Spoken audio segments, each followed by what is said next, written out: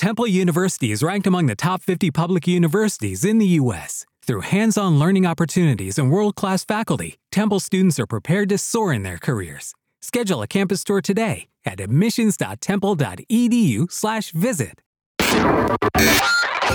Now, Hunt Palmer on 104.5 ESPN Baton Rouge. Holding down the middle of the day. Live from the Mercedes-Benz of Baton Rouge studios. This is Hunt Palmer. Welcome in. Hunt Palmer coming to you from the Mercedes-Benz of Baton Rouge studio downtown in the capital city on a Tuesday. Hope your Tuesday is getting along nicely as we try to get in some semblance of a routine this week as, year end, holiday in the rearview mirror. It's got to be the least productive week of the year, I've got to think. People on vacation, using days they hadn't used. People probably not even gotten back to work today because nobody can get on an airplane around the country. You got another holiday coming up. It's just a lot going on. Then you throw in big day in the Palmer house today as the Myers man turns 1. So 1 year ago today, he came on into the world. So he got some beignets this morning. He was very happy about that. Probably going to do what he does every other day and take a couple of naps and laugh and take a bath and go to sleep. But big day for him and his mom as our little guy is 1 today. So it is a happy day in the Palmer house. Hope your day is going well here. We got a lot to get to over the next 2 hours. The Saints get a win and I guess remain alive. We'll talk about that in a few minutes. Glen West of Geaux247 going to join us to talk some football as well as some basketball. I want to set the scene for the conference slate in basketball as LSU opens up conference play tomorrow against Arkansas. NFL storylines. Sharif Ishak with us at 2:30. So tons to get to here on a Tuesday edition. But I want to start with the transfer portal because I was out on Friday when LSU made the announcement that they had inked 7 players in the transfer portal, and by now you know the names. Zy Alexander, the corner who was at Southeastern, Aaron Anderson, the wide receiver from Alabama, Denver Harris, the corner from Texas A&M, Jordan Jefferson, a defensive tackle from West Virginia, Jalen Lee, defensive tackle from Florida, Paris Shand from Arizona, the defensive end, and then Braden Swenson, the Oregon transfer, who's also a defensive end. Look, this is obviously the new era of college football, the new age of college football. That's what that you've got to fill holes in your roster with ready-to-play players. And LSU did an excellent job this past season of bringing in some transfers that were immediate impact guys, specifically in the secondary on the offensive line. Obviously, your quarterback was a guy that you brought in the transfer portal, and that's the way things are going to be done. And I think they've done an excellent job at identifying needs on this team and bringing some guys in to fill them. There are certainly question marks with everybody, but it's very obvious they attacked some needs that they felt they had. And I made my thoughts on Denver Harris very clear from the start here. Immense talent, 6'1", 180, 5-star recruit, thought to be as good a corner prospect as there was in the country last year. But the 3 decisions that he made while in College Station just showed a gross lack of maturity and respect for authority and decision-making. It was time and time again, and I didn't like it. And I thought, man, I would have to say no here to Denver Harris. However, he's really good, and they don't have any corners. So I understand why they pursued him. I know that they brought him onto campus. I know that he met extensively with Brian Kelly his entire camp, which includes former LSU basketball player Tack Minor. And they feel comfortable with it. And I guess the point is, look, if he steps out of line again, you just cut bait. You know, if you're not familiar with Harris's story, this is a guy who snuck out and missed curfew the Friday before the Miami game when there was 2 top 25 teams. He was suspended for that game. It's a guy who put himself on Facebook Live playing Speed Racer in a parking garage. This is a guy who was doing something to break the rules in the locker room, whether he was smoking weed, whether he was vaping. Either way, he didn't play in the last 4 games of the season because of something that went on in the locker room. And this is not, I got drunk and got in a bar fight. Oops. This is not, this is continuous and deliberate stuff that I didn't love. But he's a good player, and he's going to play quick next year against Florida State. So you go ahead and you add him. Zy Alexander's the other corner who has got that length. He's 6'3", made some plays on the ball for Southeastern. Look, I don't know how the game's going to translate to this level. You saw some issues with Richardson this past year, and so we'll see. But I think that there's a lot of talent there with Zy Alexander. We'll just see how well it transfers, and you've got a spring to evaluate that. Where they did the best job is on the defensive front, and they had to. And when you start to look at next year's defensive line, the numbers are going to look better, I think, than they did this past year. This past year, they just got too thin on numbers, and I don't know if that was what led to the massive rushing totals for Texas A&M and Georgia, or I don't know if they just got physically beat in those two games. But you know that Jaquelin Roy is moving on. You know that Ali Gay is moving on. He announced today he's not playing in the bowl game. You know that B.J. Ojulari is moving on. You're having to replace your front. And Mekhi Wingo's back and Mason Smith's back, and that's a great starting point for you to have. And Jacoby and Guillory, we assume, will be back. And that's a guy who's done a nice job as a reserve for you this year. So those three are back. You add in Jalen Lee and Jordan Jefferson at tackle. Jefferson was a productive player at West Virginia, made plays in the backfield, clogged the line of scrimmage, did get up the field and create some pressure on the quarterback and some sacks. He's 6'4", 310 pounds. He can help you in the inside. And then Jalen Lee played for Florida this year. And if it's one of those deals where if you bring in Jalen Lee and he's your starting nose tackle, well, your defensive line doesn't look all that strong. If you bring in Jalen Lee as your fifth defensive tackle, all of a sudden you're just creating depth. And that's what he does. So that's a defensive tackle spot. Defensive end, there's a lot of talent. It's just not as proven as it was with Gay and certainly Ojulari this past year. But you got Savion Jones, you've got Xavier Carter, you've got Quincy Wiggins, you've got Paris Shan and Braden Swinson that you just brought in. So that's 5 guys on the edges. Plus, you bring in Deshaun Womack, who's a 5-star recruit in this class that you think can help you. And again, it's not a situation where you're asking Deshaun Womack to come in and be your starter and log 11 sacks. You're asking him to come in and play behind Savion Jones and Xavier Carter and Quincy Wiggins and Paris Shan and Braden Swinson. And you have Jackson Howard and Dylan Carpenter in this class. So that's good. Your depth right there is Mekhi Wingo, Mason Smith, Jacoby and Guillory, Jalen Lee, Jordan Jefferson, that's 5. Savion Jones, Xavier Carter, Quincy Wiggins, Paris Shan, Braden Swinson, that's 5. So that's 10. And then the 3 guys in this class. That's 13 defensive linemen. Okay, those numbers look pretty good for next year. And that is a very, very good thing. You've got to have depth. Really the first thing I said on this show the Monday after the Georgia game was, look, you played Roy and Wingo 95% of the snaps in that game, and Georgia was doing hockey line shift changes on the defensive front. That's a different level of a program. And I'm not suggesting LSU is going to be in that type of shape next year, but 13 guys is pretty encouraging at this point. However, on the flip side of that coin, you at defensive tackle next year are very likely to lose Mekhi Wingo, I think. Jacoby and Guillory, Jordan Jefferson for sure, and Jalen Lee could leave. So all of a sudden, a defensive tackle, you're looking there, you go, okay, Mason Smith will probably be gone after next year. That's his 3rd year. So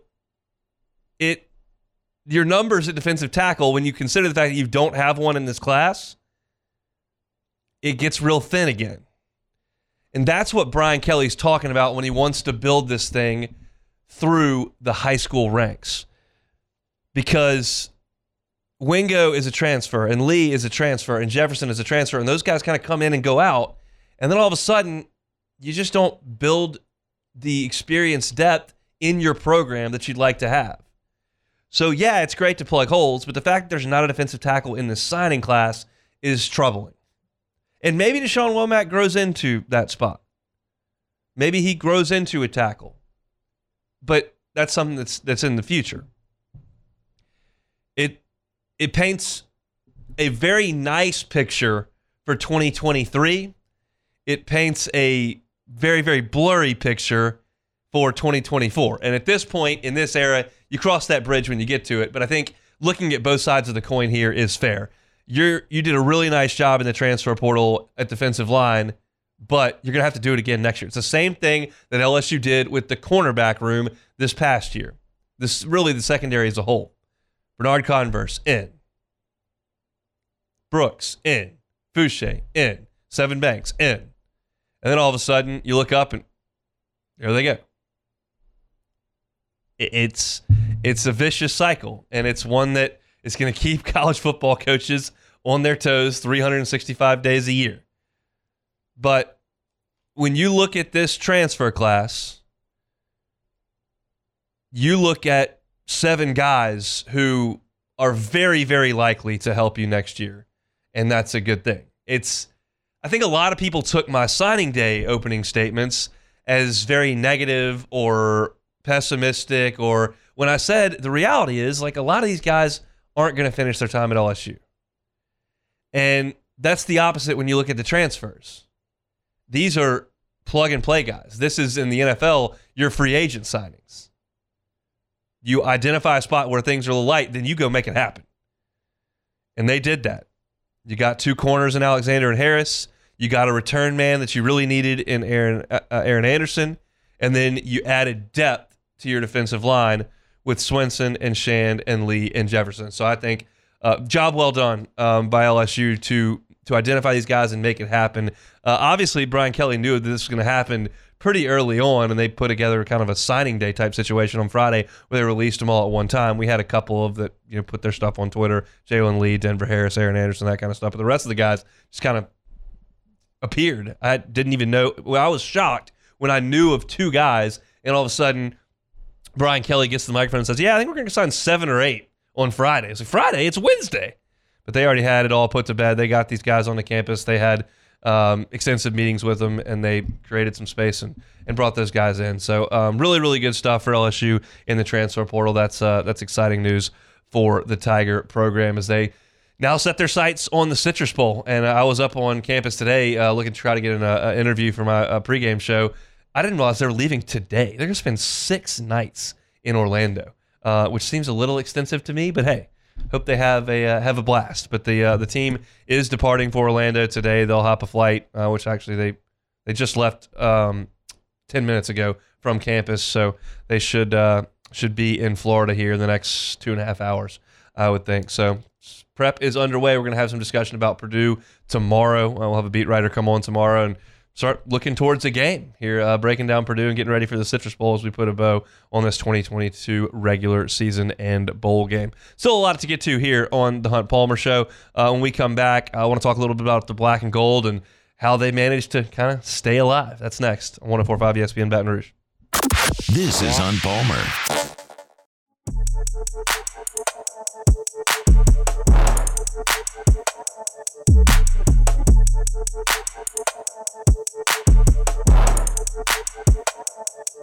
This is Hunt Palmer on 104.5 ESPN Baton Rouge.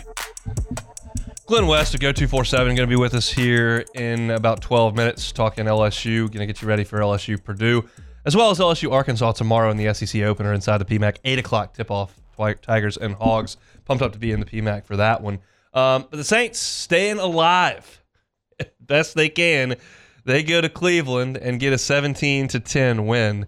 There's a lot going on. It was Christmas Eve. A lot of people traveling, meeting with family. I don't know how locked in everybody is on the Saints at this point, but 2 weeks left to go. They're still mathematically hanging around because they were able to go to Cleveland and win. If you didn't see this, it was an interesting environment in Cleveland. The coldest game at First Energy Stadium, which opened in 1999. At one point during the first quarter, the Browns PA announcer announced that any fans sitting in the upper deck, exposed to the wind, could come down to the lower level. That's what kind of crowd we were talking for a game between the Saints and Browns. Hundreds of fans poured out of the upper deck down into the lower bowl.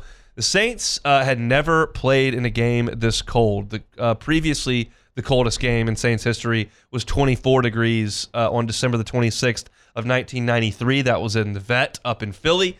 This topped that. It was an icy field, nasty field, players trying to stay warm any which way. If you heard Alvin Kamara's press conference after the game, he said it was miserable. The elements were awful. The Saints went up there 2 days early to try to get acclimated to it, trying to get up and get moving in the morning in Cleveland when it was single-digit temperatures, dipping into the negatives. And the game really was, I thought, compromised by the conditions.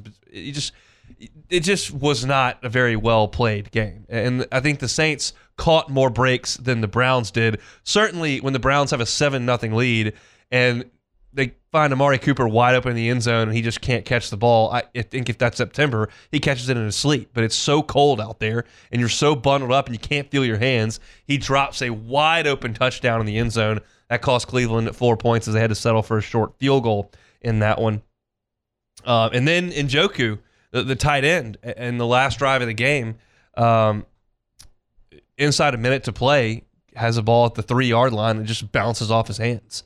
Now, maybe he drops it if it's 65 degrees or 100 degrees outside, but he certainly did in the case that it was 8 degrees, and that was obviously huge. They could have gone in and tied or even won the game. On their second to last drive, the Browns had a 4th and 2, and they threw a deep ball. What are you doing? What are you doing? It's 4th and 2. It's 4 degrees outside. You're chucking. It was like a fade route. I could not believe that play call. Stefanski. But the Saints did run the ball well. They got Taysom involved in the game plan. They snapped him the ball and let him run it. They snapped Kamara some deep ball. I thought the Saints better tailored their game plan to the ridiculous conditions outside than I thought the Browns did. It was not a work of art by any stretch of the imagination. Andy Dalton was 8 of 15, and he threw the one pick that wasn't his fault. It gets tipped up, and Delpit makes the play on it.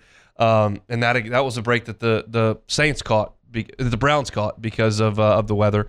But look, Kamara got the ball 20 times, had the 14-yard touchdown run.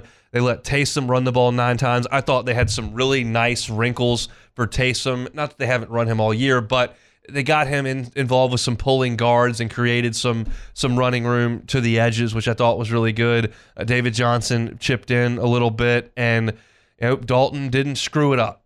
And that's basically what you've got to ask him to do at this point. So, look, the Saints, they were facing a Cleveland team that could not stop the run, and they pounded ahead for 152 yards. They averaged 4 yards per carry. The 2 touchdowns were on the ground, and the defense made the plays when they had to late. And it didn't look great there as Deshaun Watson and the Browns were going down the field, but you get the drop by Njoku, and then they get a 4th down play, and you get coming downhill with the sack, and Dennis Allen jumping into the player's arms. And look, I'll give the Saints this. It's the bare minimum, but they're still fighting. They're still scrapping, and they got it done in horrendous conditions up there in Cleveland. And they come back here 6-9, and because the division is historically atrocious, they're still in the mix, and it's to the point where we're having a birthday party for Myers on Sunday, and Sunday's the first. Yeah, so we're having a birthday party for Myers on Sunday, and we got 2 people have already texted me and saying, "Hey, the Saints game's gonna be on." Like, yeah, we'll have the Saints game on. It's all good.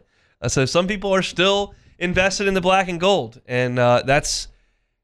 It very likely goes by the wayside on Sunday when you play Philly. We'll see if Jalen Hurts plays or not. But it's the analogy that I talk about all the time with college baseball, how you can play poorly for a while, but you still have a fighting chance if you can hang around. And at this point, the Saints have been terrible, but they still have a fighting chance. It's not like college football where if you lose 9 games. Lost 9 games. They're still hanging around. With 2 weeks left, they could lose 11. But it gives you a chance. And they could have packed it in. I mean, I've seen some. I'm not suggesting that some teams have packed it in the NFL, but there are some teams that just are not winning. And the Saints the last 2 weeks, as bad as it's been, have found a way to win. And with Cleveland, you've brought Deshaun Watson in and taken all the scrutiny and all the hate for it, dealt with all the PR disaster that it is bringing in Deshaun Watson, and you trot him out there, and you can't win a game, and you're not really moving the ball. Now, this was a little bit of an extreme situation. I understand. You don't necessarily think that you're always going to have 8-degree weather, but look, you go out there and you're not moving the ball at all. The one game they won with Deshaun out there, they scored 13 points, and the Ravens played a backup quarterback and couldn't move. So they won the game. But you scored 10 on the Saints, 13 on the Ravens, and 10 on the Bengals. And he doesn't look very good. So maybe it's just 2 years off. Maybe he shakes the rust off over the last couple of weeks, and then he's rip-roaring, ready to go. And when the situation presents itself next year, he's a top 10 quarterback in the league. But right now, if you're sitting here and the Browns are going, well, this offense sucks. Like, we've got some weapons. Chubb's good running back. Hunt can play. Cooper's been a good player in the league. Njoku's a talented tight end. We don't move the ball. And that's the situation that the Browns are in. But the Saints live to play another day. And gives us something to talk about here with the Saints and Eagles game this weekend, because it does matter. The Eagles do now really need to win because Dallas got them and the Vikings keep winning. So the Eagles need to win football games. The Saints should get their best shot. It just depends on whether or not Jalen Hurts will be around for that this weekend. We'll get some more information as the week progresses on that. But the Black and Gold do get the win up there in chilly Cleveland. 17-10 moves them to 6-9 on the year, and we'll see what they can do moving forward this week. Cleveland, on the other hand, drops that game. They have lost 2 of 3 after a nice little pair of wins over the Bucs and the Texans. So we'll talk with Sharif Ishak in the second hour, a little bit about the Pels and a little bit about the Saints as well. I want to talk a little LSU basketball as that approaches tomorrow. Do that at the top of the second hour. I want to remind you, if you're looking for something to do tonight, we are back in action at Plucker's Sports Trivia. I know it's middle of the holidays, all that kind of stuff, but we are going to have sports trivia tonight, 8:30, Nicholson location. So looking for something to do, we'll have bowl games on. We'll have some basketball on as well. And we'll be doing some live action trivia, 5 rounds. You can win gift cards, $15 a round for first place, $5 a round for second place, $10 for the best team name. So grab a team. Come on out to Pluckers tonight, Nicholson location at 8:30. When we come back, Glen West, Geaux247, talking Tigers on the football field and on the basketball floor. That's next on the Hunt Palmer Show. This is Hunt Palmer. To me.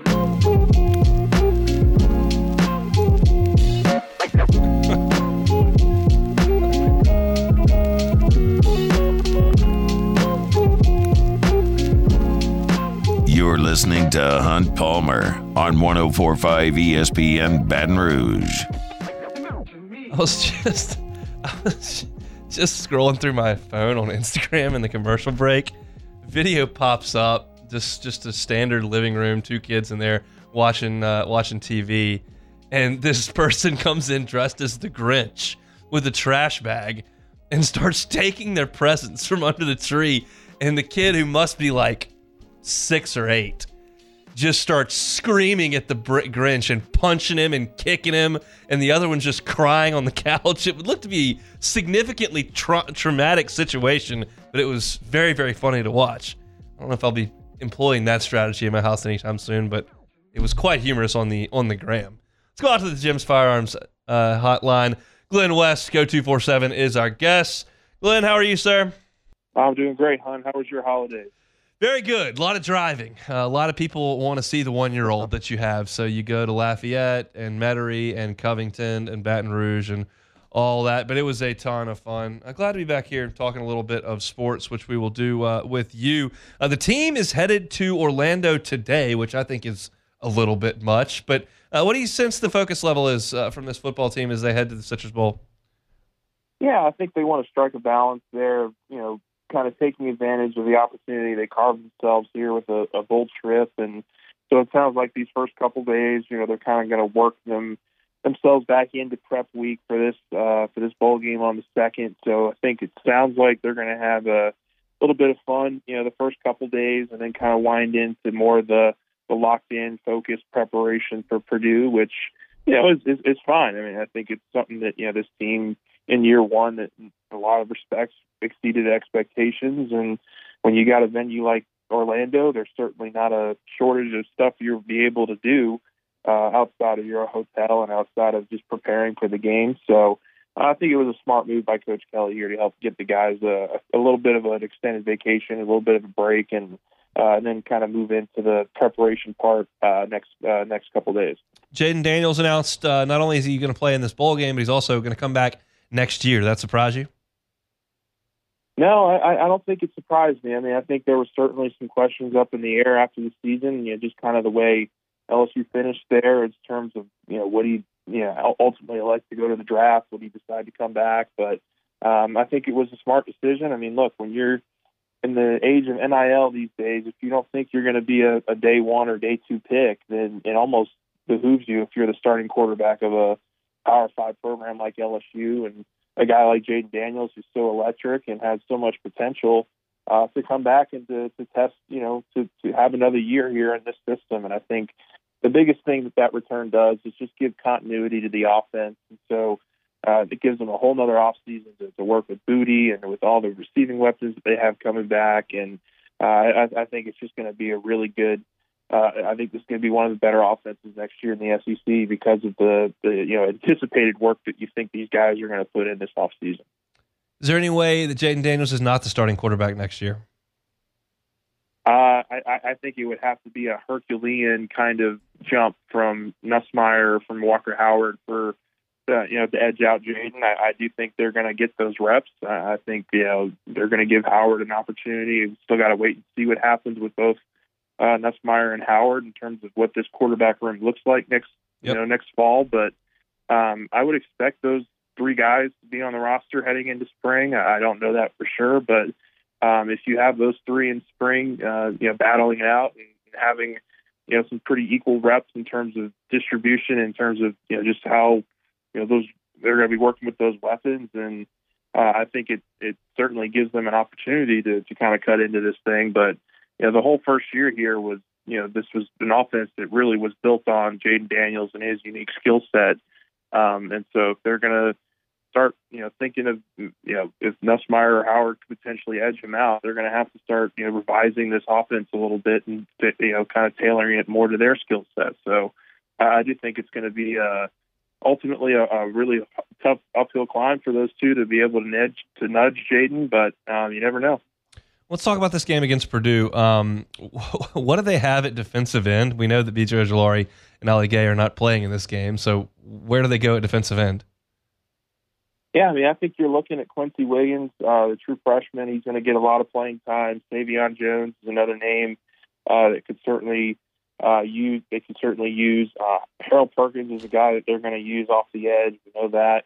But I'm really interested to see what Wiggins can do. I mean, he was pushing right up against that 4-game, eligibility for the red shirt, but because of the recent NCAA rule that allows those players that were on the brink of a red shirt season, that allows them to now play in this bowl game, I think that's a really smart move, a really good move for a lot of these teams that are kind of up against it and at depth at some positions. And so it's going to be a really big opportunity for a guy like Quincy to come in and see if he can't, get an early stranglehold on that, one of those defensive end spots. And he's going to be a player that I'm certainly watching a lot in this game.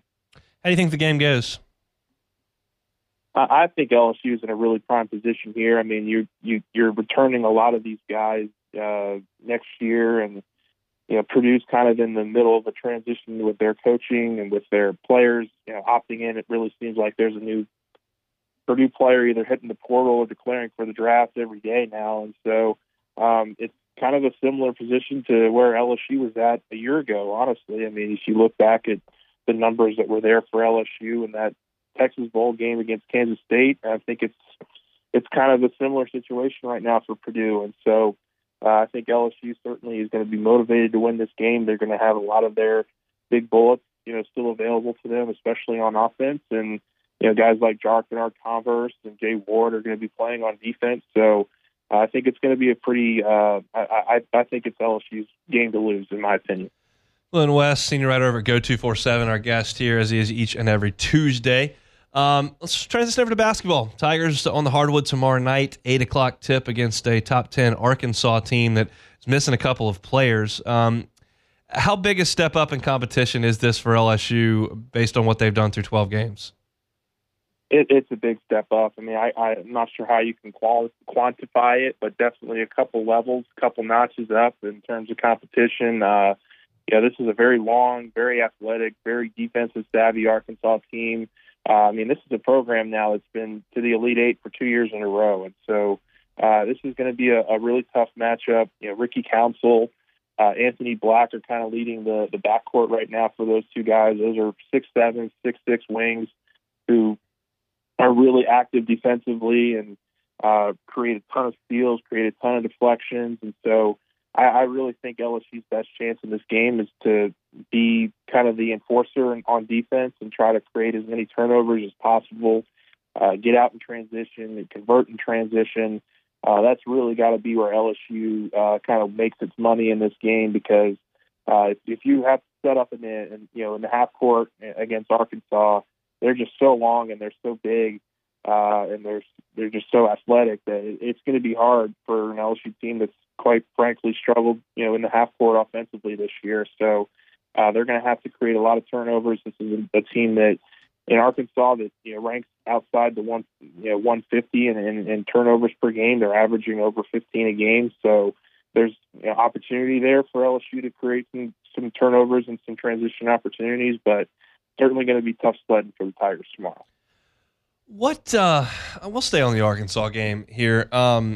Obviously, they lose Brazil, their big man, but they do have some reserves that come in, none as quite as dynamic as Brazil. How do you think KJ Williams plays against a tougher level of competition than what he's been doing at Murray State and then here for the first 2 months of the year? Sure. Well, I think what is so great about KJ's game is that it's really a modern big kind of game. I mean, he's a really great perimeter shooter. He's a guy that can take you beyond the arc. He can put the ball on the floor a little bit. I think probably the one area that he would even tell you he struggled in this year is finishing around the rim.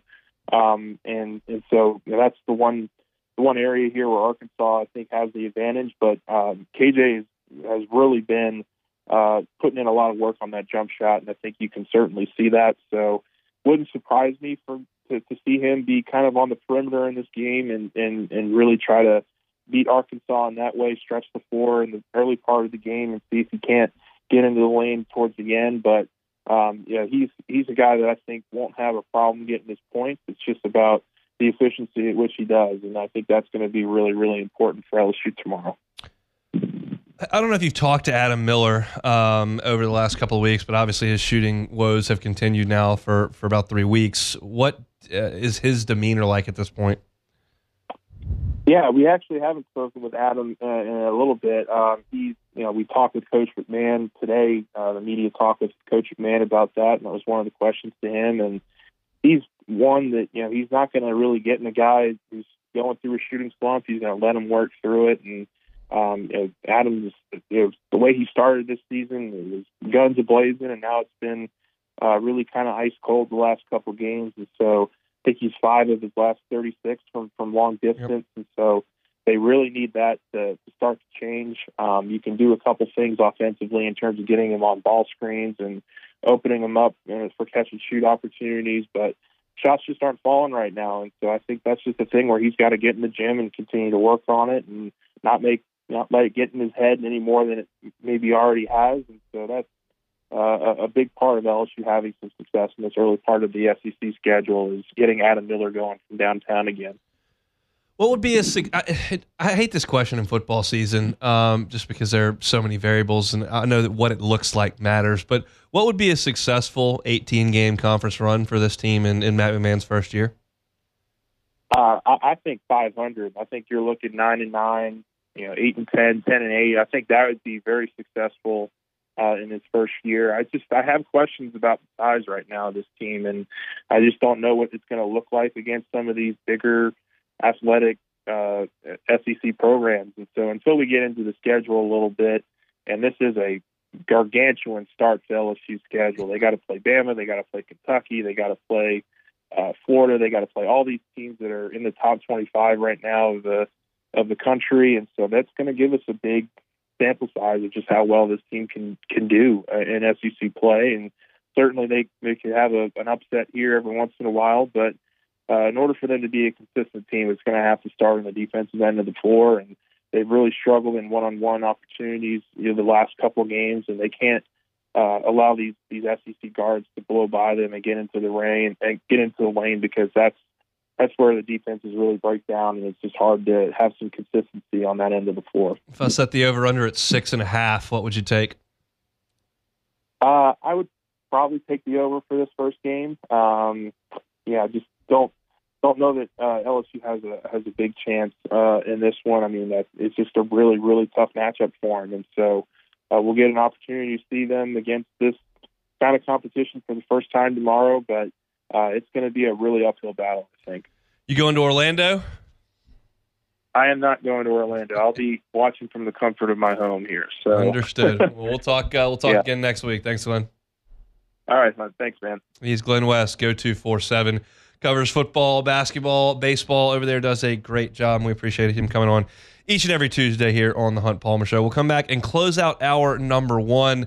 I want to talk about a name that is in the transfer portal that I think LSU should be pursuing, and there is a report they may get a visit from him. We'll talk about that to close out hour number one on a Tuesday here on 104.5 ESPN Baton Rouge. Hunt Palmer on 104.5 ESPN Baton Rouge. Bayou Ford. Check out that inventory, BayouFord.com. They've got everything you need on the website, including an ability to search their entire inventory, which is updated as inventory comes in and as it moves out. It moves pretty quickly these days. You've been driving around, you see that the lots aren't exactly loaded, but what comes in usually moves out, and Bayou Ford will keep you updated. So if you check one day and what you want's not there, you can check back the next day, or you can go ahead and say, hey, Ben Gagne, crew down there at Bayou Ford, customize me a car. This is what I want.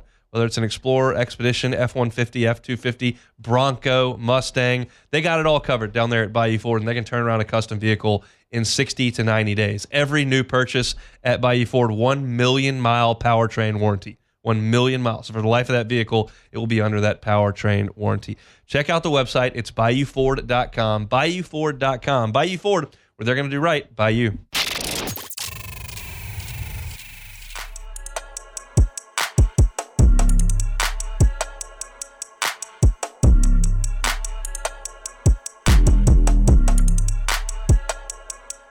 This is Hunt Palmer on 104.5 ESPN Baton Rouge. Wrapping up hour one here on a Tuesday. A report on 247 that I was reading earlier today piqued my attention, the transfer portal. A lot of transfers have found homes by now, and so the numbers are thinning a little bit. Now, it's certainly still a massive number of players in the transfer portal, but the fact of the matter is that there aren't that many of the players that LSU would be very, very interested in. Most guys are transferring from one place to another and are not on the level that LSU would be looking toward. That's not the case with Fentrell Cypress. If you don't know who Fentrell Cypress is, I don't blame you, because I certainly didn't know who he was as of 2 weeks ago. But learned of him as I was going through transfer portal rankings of the best players available, and 247 put out their best players available 6 hours ago, and Fentrell Cypress is on that list. And it reads that the best available transfer on the board is Fentrell Cypress, cornerback from Virginia. Cypress visited Florida State the weekend before Christmas and liked what he saw. As Knowles 247 noted, the Rock Hill, South Carolina native is coming off a remarkable 2022 campaign in which he was named second-team All-ACC, a Pro Football Focus first-team All-ACC player. He made 39 tackles, 14 pass breakups, while allowing an NFL passer rating of 58.2 when targeted according to PFF. And the thought is that he may be giving LSU a visit here in the coming weeks. I'm all about this guy. They have got to continue to add at corner. I know that you added Denver Harris. I know that you added Zy Alexander. I know you like Javian Toviano a lot.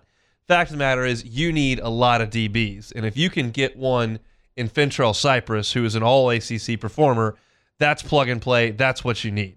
You're losing Jarek Bernard-Converse. You're losing Colby Richardson. You're losing Jay Ward, Joe Fouché, Todd Harris, Radarius Jones, J.L. Davis-Robinson. Like, you're losing so many guys out of the secondary. And as you look at guys returning off of this past year's team, or the current year, I guess, if we still got one game to go, you got Major Burns, you got Sage Ryan, you got Sevyn Banks. Like, okay, you got a couple guys, but you need to overhaul that position. And Fentrell Cypress, I'm all in on. Look, Denver Harris is a heck of a talent, but I don't know if I can trust him. Zy Alexander was incredibly productive in the FCS. I just watched a player from the FCS in Louisiana come and not necessarily light it up on Saturdays for LSU. So I'll hold judgment on that. I don't know if Sevyn Banks can play at this level right now. He hasn't played in 2 years. So I'll take the All-ACC guy. That's now, in my opinion, what should be LSU's number one target. That's the way I see it. Now, I have no inside source, no inside information. I'm going off a message board post from Florida State's 247 site that says that the staff thinks that he may take a visit to Baton Rouge. I think it's good news for LSU, if they're interested, that Fentrell Cypress played at Virginia, has played against Florida State, visited Florida State, and has not pulled the trigger on a transfer yet. I think if he knew where he was going and Florida State was signed, sealed, delivered, and he loved it, he'd already be there. He's still exploring options. That would make sense, right? I mean, Aaron Anderson was going to go to LSU. He entered the transfer portal, said, don't contact me, and he ended up at LSU. Denver Harris visited LSU, was in the mix at LSU as a high school recruit, ended up at A&M. He took one visit, pulled the trigger that week. This is not the same case. He knows about Florida State. He played Florida State. He visited Florida State before Christmas a week ago. Still making calls, still scheduling trips. That sounds to me like a guy who might be interested in another place. And I am all about it. LSU can sell DBU. They can sell immediate success in the Brian Kelly era. They can sell the heck out of playing time. And all of a sudden, if you can add him with Harris and Alexander, Toviano, you've supplemented that talent, what you had. And it's not the 2011 secondary with Mo Claiborne and Tyrann Mathieu and Eric Reed and Brandon Taylor and Thurl Simon and Ron Brooks. It's not necessarily Christian Fulton and Derek Stingley with Grant Delpit, but you're getting closer than when I look up and say, hey, everybody left and you got Major Burns, Sage Ryan, and Sevyn Banks.